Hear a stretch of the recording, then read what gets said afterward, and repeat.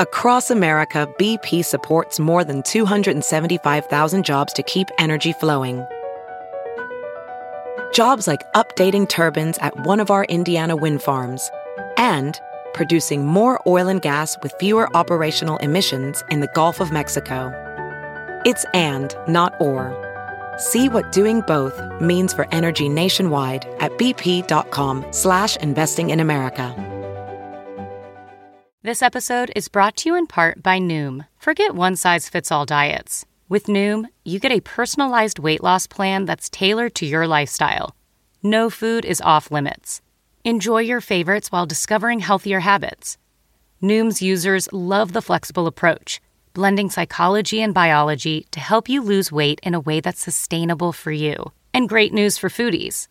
Noom just released the Noom Kitchen Cookbook with 100 delicious, healthy recipes. Stay focused on what's important to you with Noom's psychology and biology-based approach. Sign up for your trial today at Noom.com. That's Noom.com. Grab your copy of the Noom Kitchen wherever books are sold. Meghan Markle debuts her new podcast, and we break down all the biggest revelations, including this shocking confession. Someone happened to just smell smoke down the hallway, went in, fire extinguished. He was supposed to be sleeping in there.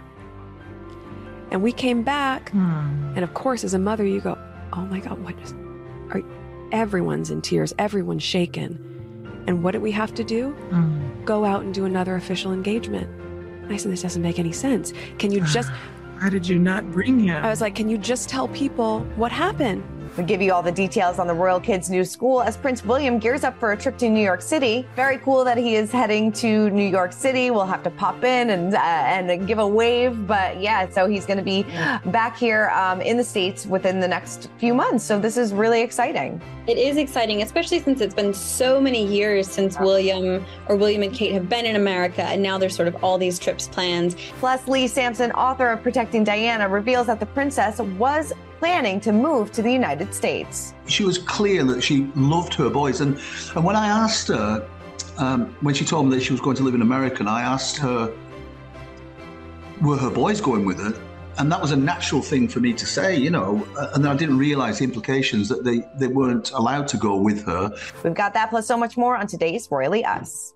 Hello to our fellow royal lovers and welcome to Royally Us. I'm Christina, that's Christine, and lots of big royal news this week. I mean, we're counting down the days to the end of summer, but the royals are still keeping us busy. This is what we get for last week saying, oh, it's pretty quiet. This week was tons of big stories. Tons of stuff. So before we get into it, a lot of people had a lot to say about last week's show, including this ongoing discussion about Harry not having the police protection, Andrew getting it. Well, Lil Berry Sweet says Harry left the firm. Andrew was stripped of his role. There was a difference. While Lane says it's definitely a double standard and makes it clear there's a personal grudge towards Harry and Meghan. A lot of people have a lot of differing opinions on this one. We knew that this would be a hot topic. I think it's so interesting. Like you said, it's very true that Harry left, whereas Andrew was stripped of his role. And that would almost make you think the reverse would be true, that Harry would keep his and Andrew wouldn't. So this is a really interesting circumstance. Very, very much so. Well, all right. Well, let's get into our royal roundup and kick it off with Meghan Markle's debut podcast episode, Archetypes. Well, she sat down with Serena Williams and revealed a very scary moment on her South African royal tour. Take a listen. There's been a fire in the baby's room. What? Stop. God, I can't believe we haven't talked about this. No. And so we're in the car. We had just landed at an hour or 2 hours before, racing back. We get back, our amazing nanny, Lauren, who we'd had all the way until in Canada here. Lauren, in floods of tears, she was supposed to put Archie down for his nap. And she just said, you know what? Let me just go and get a snack downstairs. And Lauren's from Zimbabwe, and we loved that she would always tie him on her back with a mud cloth. And her instinct was like, let me just bring him with me before I put him down. In that amount of time that she went downstairs, the heater in the nursery caught on fire. There was no smoke detector. Someone happened to just smell smoke down the hallway, went in, fire extinguished. He was supposed to be sleeping in there. And we came back. And of course, as a mother, you go, oh my God, everyone's in tears, everyone's shaken. And what did we have to do? Go out and do another official engagement. And I said, this doesn't make any sense. Can you just... Why did you not bring him? I was like, can you just tell people what happened? So there was a lot to break down with this. So she debuted this brand new podcast. We've been talking about this for what seems like forever as well. It is basically what it says is that listeners can hear from women across generations who conquer tropes in their lives to inspire a new generation. Of course, this featured a conversation with Serena Williams, but she's going to be talking to Mariah Carey. She's going to be talking to a lot of different women, talking about their roles as mother, talking about being a woman in society. And she's also, of course, drawing on her own personal stories, including this story about Archie on their South African World Tour, South African tour, where there was a fire in his nursery. And, you know, as a mom, as a new mom, as any mom, this is so frightening. And then they're just expected to go back and kind of continue on their royal duties. I think it's so interesting. So many of us mothers, especially first time, there's always that one big thing that really shakes you up and really probably affects you more deeply than it would at any other time in your life, you know? And I think there's a lot to be said for that. She was still pretty early in her postpartum experience. You know, Archie was not very old. So I'm sure it was really, really scary. Oh my God, it has to be so frightening. And I wonder if like this was like another reason why they decided to leave, because it's, you know, family wasn't first. It was always duty first. And maybe that's like one of the reasons why she's like, if my kid could have, you know, gotten seriously injured in a fire and you're expecting me to just continue on and do these duties, that's not what I'm about. And I get it. I totally get that. Right. I don't know. It's such an interesting story that we've never heard before. And it really goes to show that there is so much behind the scenes that we don't know, that we'll probably never know, that really, you know, makes these situations so complicated. Yeah, very complicated. But she and Serena also talked about their friendship and how, you know, when they get together, all they do is laugh, and they've really bonded. Harry makes a quick appearance at the beginning of the podcast as well, just to pop in and say hello. So yeah, we've been talking about their Spotify podcast for quite some time, and it's finally here. So it'll be interesting to see how people respond to it. I would love to know in the comments what people thought. If you got a chance to listen to it, please let us know. I'd love to hear what you guys have to say, because I'm sure you have a lot of opinions on it. Yes. Oh, totally. Well, while Meghan is busy with her podcast, the Cambridges are busy enjoying their summer holiday. Each summer, of course, they head to Balmoral with Queen Elizabeth, and Kate was actually spotted on a commercial flight with her family in tow. They were going to be joining the royal family alongside Prince Charles, Prince Edward, and the Countess of Wessex. She traveled with Charlotte and Louis. I'm sure William was believed to travel with just George, but like we said, this happens every single summer. So now they are kind of settling down before the kids start a brand new school year in a new school. Yes. I mean, it must be so much big change. And I think especially for little ones with these big changes, it's nice to have some solid family time, you know, surrounded by family. And this is sort of an annual tradition for them to go up to Balmoral for the summer trip. And I know everyone loved, we've seen Kate with the kids, sometimes with William, on the same commercial flight year after year. And it's always so weird because these flights are very quick. That's, you know, London up to Scotland. And so it's a very short flight. There's no first class. She's just kind of, you know, roughing it like everybody else. I would love to see it. I'd love to just be like another passenger on that flight, getting the chance to see her. I know there's a video kind of circulating around of her just, you know, being just like us, just, you know, deboarding and, you know, wrangling the kids and, you know, getting everybody together. So it's nice to see that they're very down to earth. Not like they had a choice to fly first class, but right. I love to see it. But like we said, you know, they're enjoying these last days of summer because Prince George, Princess Charlotte, and Prince Louis will be starting a brand new school in Berkshire, confirming that they are making their move from London to Windsor. In a statement to Us Weekly, the Cambridges said the Duke and Duchess of Cambridge have today announced that Prince George, Princess Charlotte, and Prince Louis will attend Lambrook School in Berkshire from September 2022. The Royal Highnesses are hugely grateful to Thomas's Battersea, where George and Charlotte have had a happy start to their education since 2017 and 2019, respectively, and are pleased to have found a school for all three of their children, which share a similar ethos and values to Thomas's. So this seems like a brand new start. We're going to kind of delve a little bit deeper into what the school has to offer, which is a lot, a little bit later on in the show. But yeah, like we said, this confirms that they are making this big move to Windsor to be closer to the Queen, be closer to Kate's family, and have that more normal lifestyle that they so long to have. Yeah, there's been so much speculation the last, for months almost. And finally, this is sort of confirmation that they will, it's way too far for them to live in London and commute to the school every week. So clearly they're moving to Windsor. This move that we've been speculating about is indeed happening. And I'm excited, like we said, for this big fresh start. With Louis starting school, it must be sort of the end of the era, the end of Kate's babies being at home. They're all in school now. So it's really exciting. Yeah, it's a brand new chapter and so many exciting things happening. And I'm sure being closer to Kate's parents is probably something that they're really looking forward to as well. Right after school probably begins, Prince William is heading to New York City. He's heading there on September 21st to kick off the countdown to the Earthshot Prize ceremony, which is happening in Boston in December. He will be attending the Earthshot Prize Innovation Summit, like I said, on September 21st, where the finalists and last year's winners of the Earthshot Prize will be.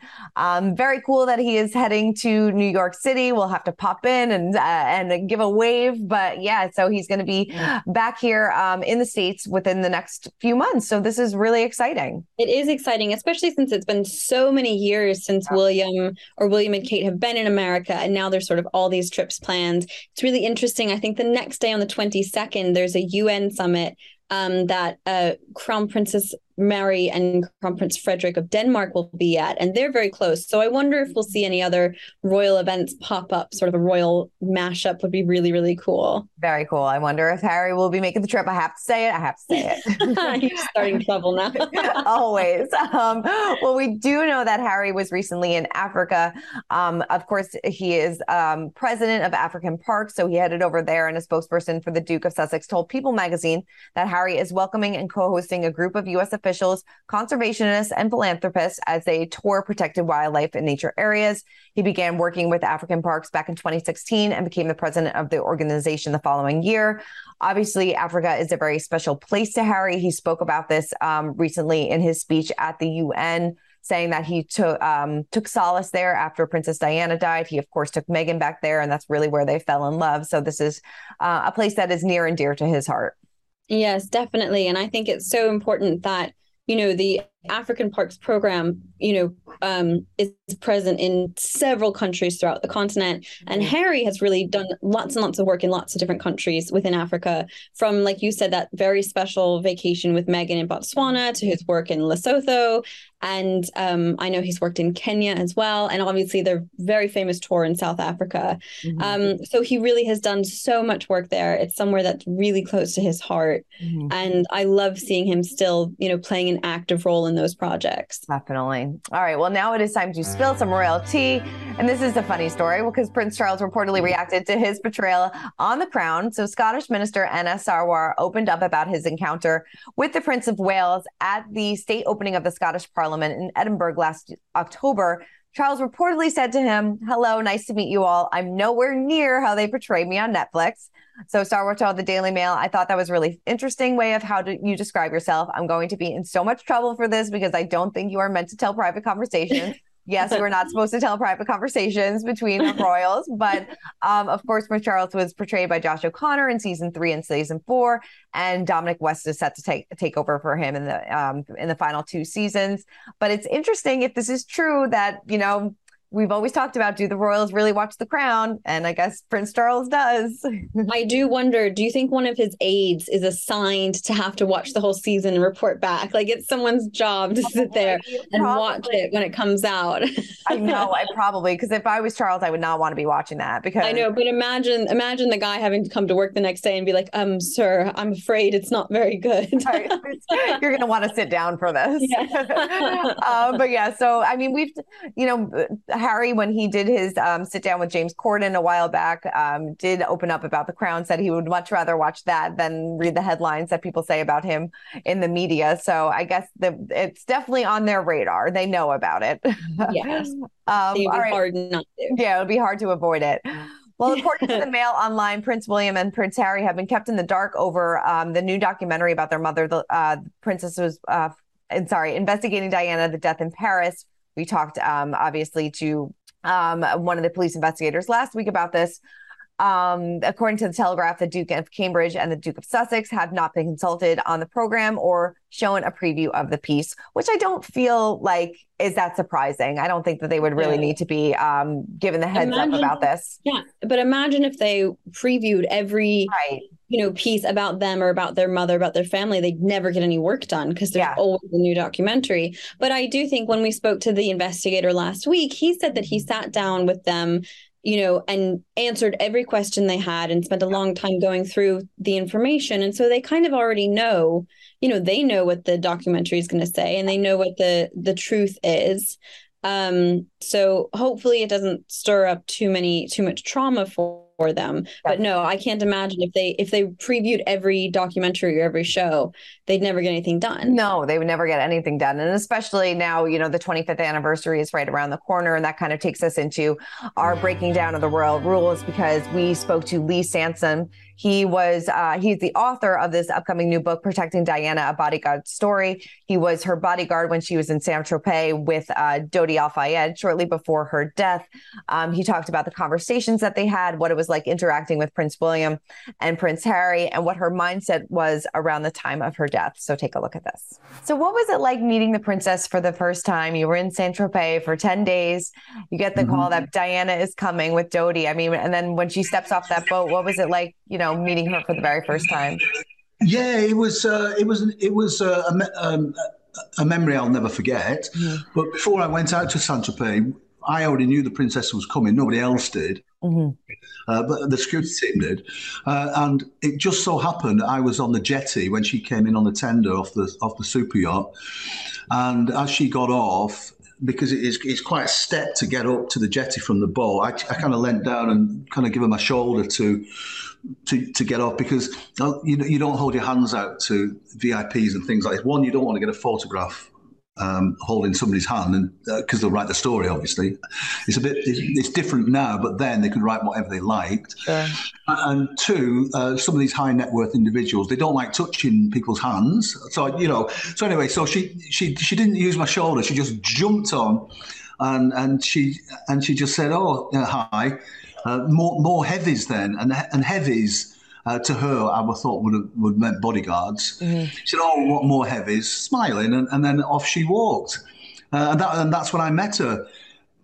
But she's about 6-7 months older than me, the princess. So through my life, I'd lived her life through the media, of course, and everything that was going on. Although I wasn't into watching and learning about it, it was just everywhere. Princess Diana was everywhere in our lives. So to actually meet her was an honor, and it's something I'll never forget. Yeah, I mean, that has to be incredible. I mean, what would you say that her headspace was like? I know that you write in the book that she was different than a lot of people portrayed her in the media. A lot of people said that, she was paranoid or had, problems with eating and things like that. But you had a completely different experience with her, correct? Yeah, it's a difficult one, Christina, because I don't generally watch a lot of media or TV or things like this.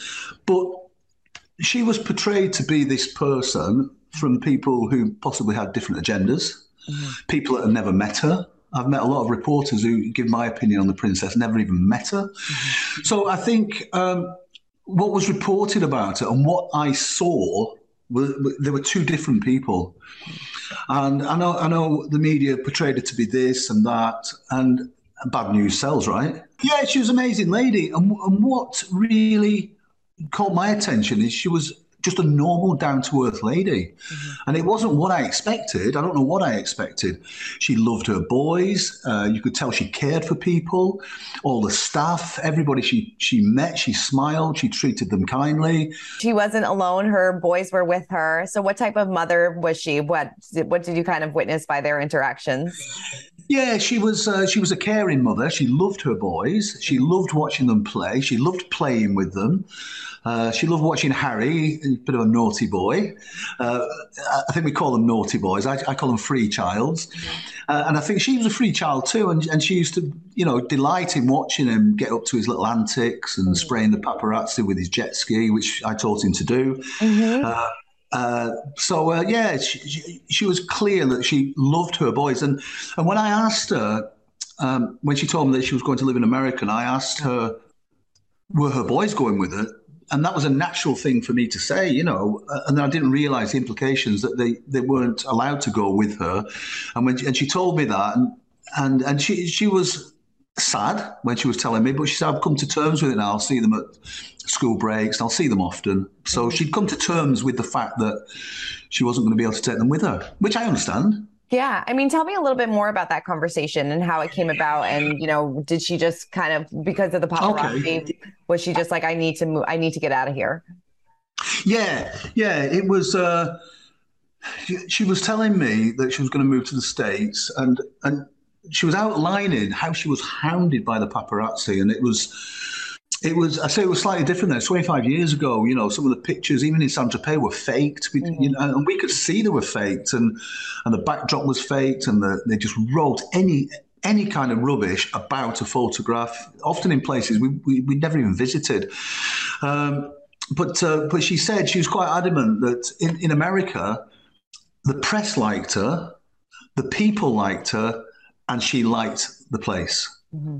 So you could see for respite, almost, why she would go there. And I know a lot of people have said she was depressed, she was anxious, she was paranoid. Well, you know what? I kind of get why. Yeah, of course. She couldn't enjoy her life. Things weren't normal. She had no one to turn to. And now, if we were to ask that question now, that let's say, for example, she was depressed and she was anxious, well, why not give her help for it rather than slander her for it? Mm-hmm. I mean, this day and age, we would be offering help for mental injuries and things like that. But then it was almost said as a slur. Yep. Well, you know what she's like. She's depressed. You know what she's like. She's paranoid. Well, perhaps her paranoia, if we were to call it that, was based on reality. Mm-hmm.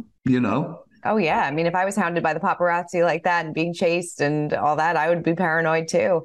And then you write in the book that you were slated to travel with them to the United States, right? To protect them. Was that part of the job?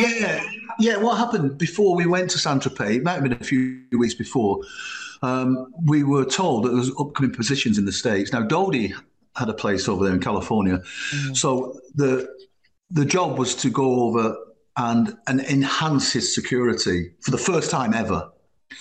So putting two and two together, which might not always make what I'm trying to say sound right, but because we were putting more people over there and the princess was moving over there and she was going to California, well, it made sense that we were there for a reason. Mm-hmm.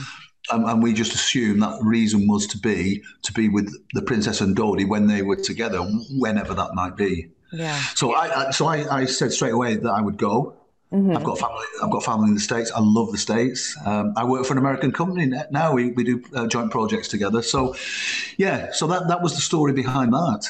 Then you also write in the book that there was a chance that you were to be in Paris at the time of her death. A bunch of you drew some straws as well. And, obviously you didn't get to go. But what was your take on her death? Obviously there's still 25 years later, there's all these conspiracy theories about what happened. Did this caused by the paparazzi? Was it covered up? In your opinion, what happened? Yeah, it's an interesting one. When we drew straws, Christina, we were drawing straws because we didn't want to go. We'd had a hard summer. We were tired. Sometimes you're working 18 hours a day and that's just part of the job. So we drew straws and nobody wanted to go. And the person that went was a guy called Kes Wingfield. And somebody drew out the short straw and said, well, I guess that's Kes's. So we all said, right, it's his. And he went. Mm-hmm. Sorry, Kes. But this is the thing, Christina, with the conspiracy theories. I was involved in the coroner's inquest 10 years after into her death and gave evidence and various bits of evidence. But the thing that it all hinged around Henri Paul, who was drunk, right? Now he's drunk because we were told he was drunk at the first trial. Mm. So when it became apparent that wasn't as clear as everybody thought, with the monoxide in the blood and the various things that happen. And I'm not an expert in it, but there's a lot of questions that said perhaps he wasn't drunk. Now, this gets me on to my next thing, that Kes Wingfield and Trevor Rees-Jones, the bodyguards who were there at the time, who I knew very well, I'd worked with them for years, very professional guys. And they're still very professional guys at the top level in security in the world. And I know that had he have been drinking, had he have been drunk, they would not have allowed him to get in that car. And that full stop. And I know that. And it's just a pity that Trevor, he still can't remember a thing to this day. So, you know, we will never know. What did Trevor... Oh, sorry, go ahead. Yeah, so all the conspiracy theories about whether he was drunk or not, why did they find all that booze in a 2-bedroom flat days after they'd gone and found a bottle of champagne and half a bottle of liquor that he didn't even like, the toxicology report. There's so many things that don't add up. That's why people have got different opinions on it, you know. But my only opinion is I know that Trevor and Kes would not have allowed him to drive if he was drunk. Wrapping up, I mean, what was your interactions like with William and Harry, and how did they kind of interact with what was their view of their mother? Did you, I know that you said before that Diana was a very caring mother, but what were the boys' interactions like with their mother? Yeah, you could tell they were very tactile. You could tell they had an amazing relationship. And they were happy together.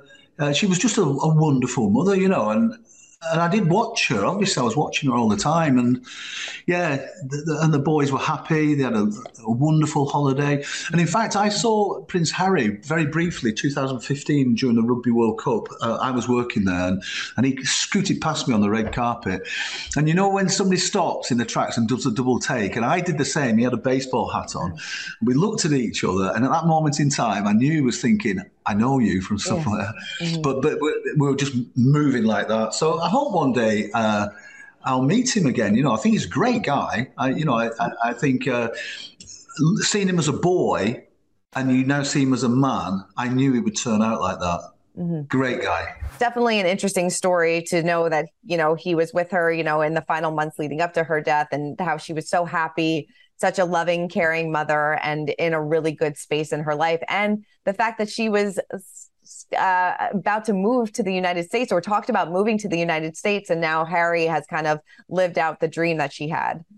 Yeah, it must have been so emotional to be with her in those final happy days, and then for that tragedy to have occurred. I feel like it'd be twice as hard. Oh, 100%. All right, well, let's move on to our royal history moment of the week. And it seems like you can have your own royal wedding, kind of. The Princess Diana, a tribute exhibition, is opening up in Las Vegas next month, and the attraction features 12 curated rooms, including Wedding of Century, where couples can actually tie the knot among thoughtfully chosen artifacts from Princess Diana and Prince Charles's 1991 wedding, including a dramatic recreation of Diana's bridal gown. The wedding package, if you shall choose, features a ceremony and private dinner inside the room. Move over, Elvis. Move over. I mean, I think this is so much fun. And if you're going to go and have a Vegas wedding, why not? Why not? I like that it's a dramatic recreation of Diana's bridal gown, though. I like that that's the description. So interesting. I would love if somebody ends up doing this. Please send us photos. Please send us photos. I actually think it would be a lot of fun. It really would. Shame I'm already married. Oh, I know, right? Same here. All right. Well, let's check into our Pint-Sized Palace. And like we said, we wanted to give you a little bit more information about the Royals' new school. Now, it is a co-educational boarding school situated just outside of Windsor, set on 52 acres of countryside, and has approximately 560 students. There is boarding, but what we hear is that George will go during the day, and he can enjoy, get this, their indoor pool, full-size AstroTurf soccer field, a 9-hole golf course, and horseback riding, fencing, scuba diving, and of course polo, because you can't have a Royals going to a school if there's no polo. But interesting, do you find it interesting that they're not boarding him? Because Prince Harry and Prince William were boarded, right around George's age up until the university. Boarding school is very popular in the UK, and everyone I know who has gone to boarding school loved it. However, I think it's becoming more popular for children to start boarding around the age of 12 or 13. where traditionally you started boarding at age 8 or 9, and George has just turned 9. I can't imagine sending my 8-year-old to, I would just think that would be so difficult. But I think because they've moved to Windsor, because they're such a tight-knit family, they're clearly so close and enjoy spending time together. I would not expect George to board until he was a bit older. And I wouldn't be surprised if he did start when he turned 12, start boarding. I think this is so exciting. One interesting thing that I learned about the school is that it actually has Saturday school. So the children go to school 6 days a week. Which is not uncommon. My husband and his brothers went to a Saturday school. Okay. But they do a half day of extra academics, and then the rest of the day is for sports, so that they can take advantage of the AstroTurf soccer field and the all the other clubs and activities. Nice for the parents, maybe not so nice for the kids. But it's fun that they get to take advantage of all those extracurricular activities. It seems like it's going to be a great, fresh new start for them, which we hear is what they wanted in this year, and that's what they're going to get. So very exciting. Well, Christine, there was a lot of news to get to this week, so always such a pleasure breaking it all down. And we'd love to hear what you guys have to say. Please keep commenting, keep subscribing, and we'll see you guys next week.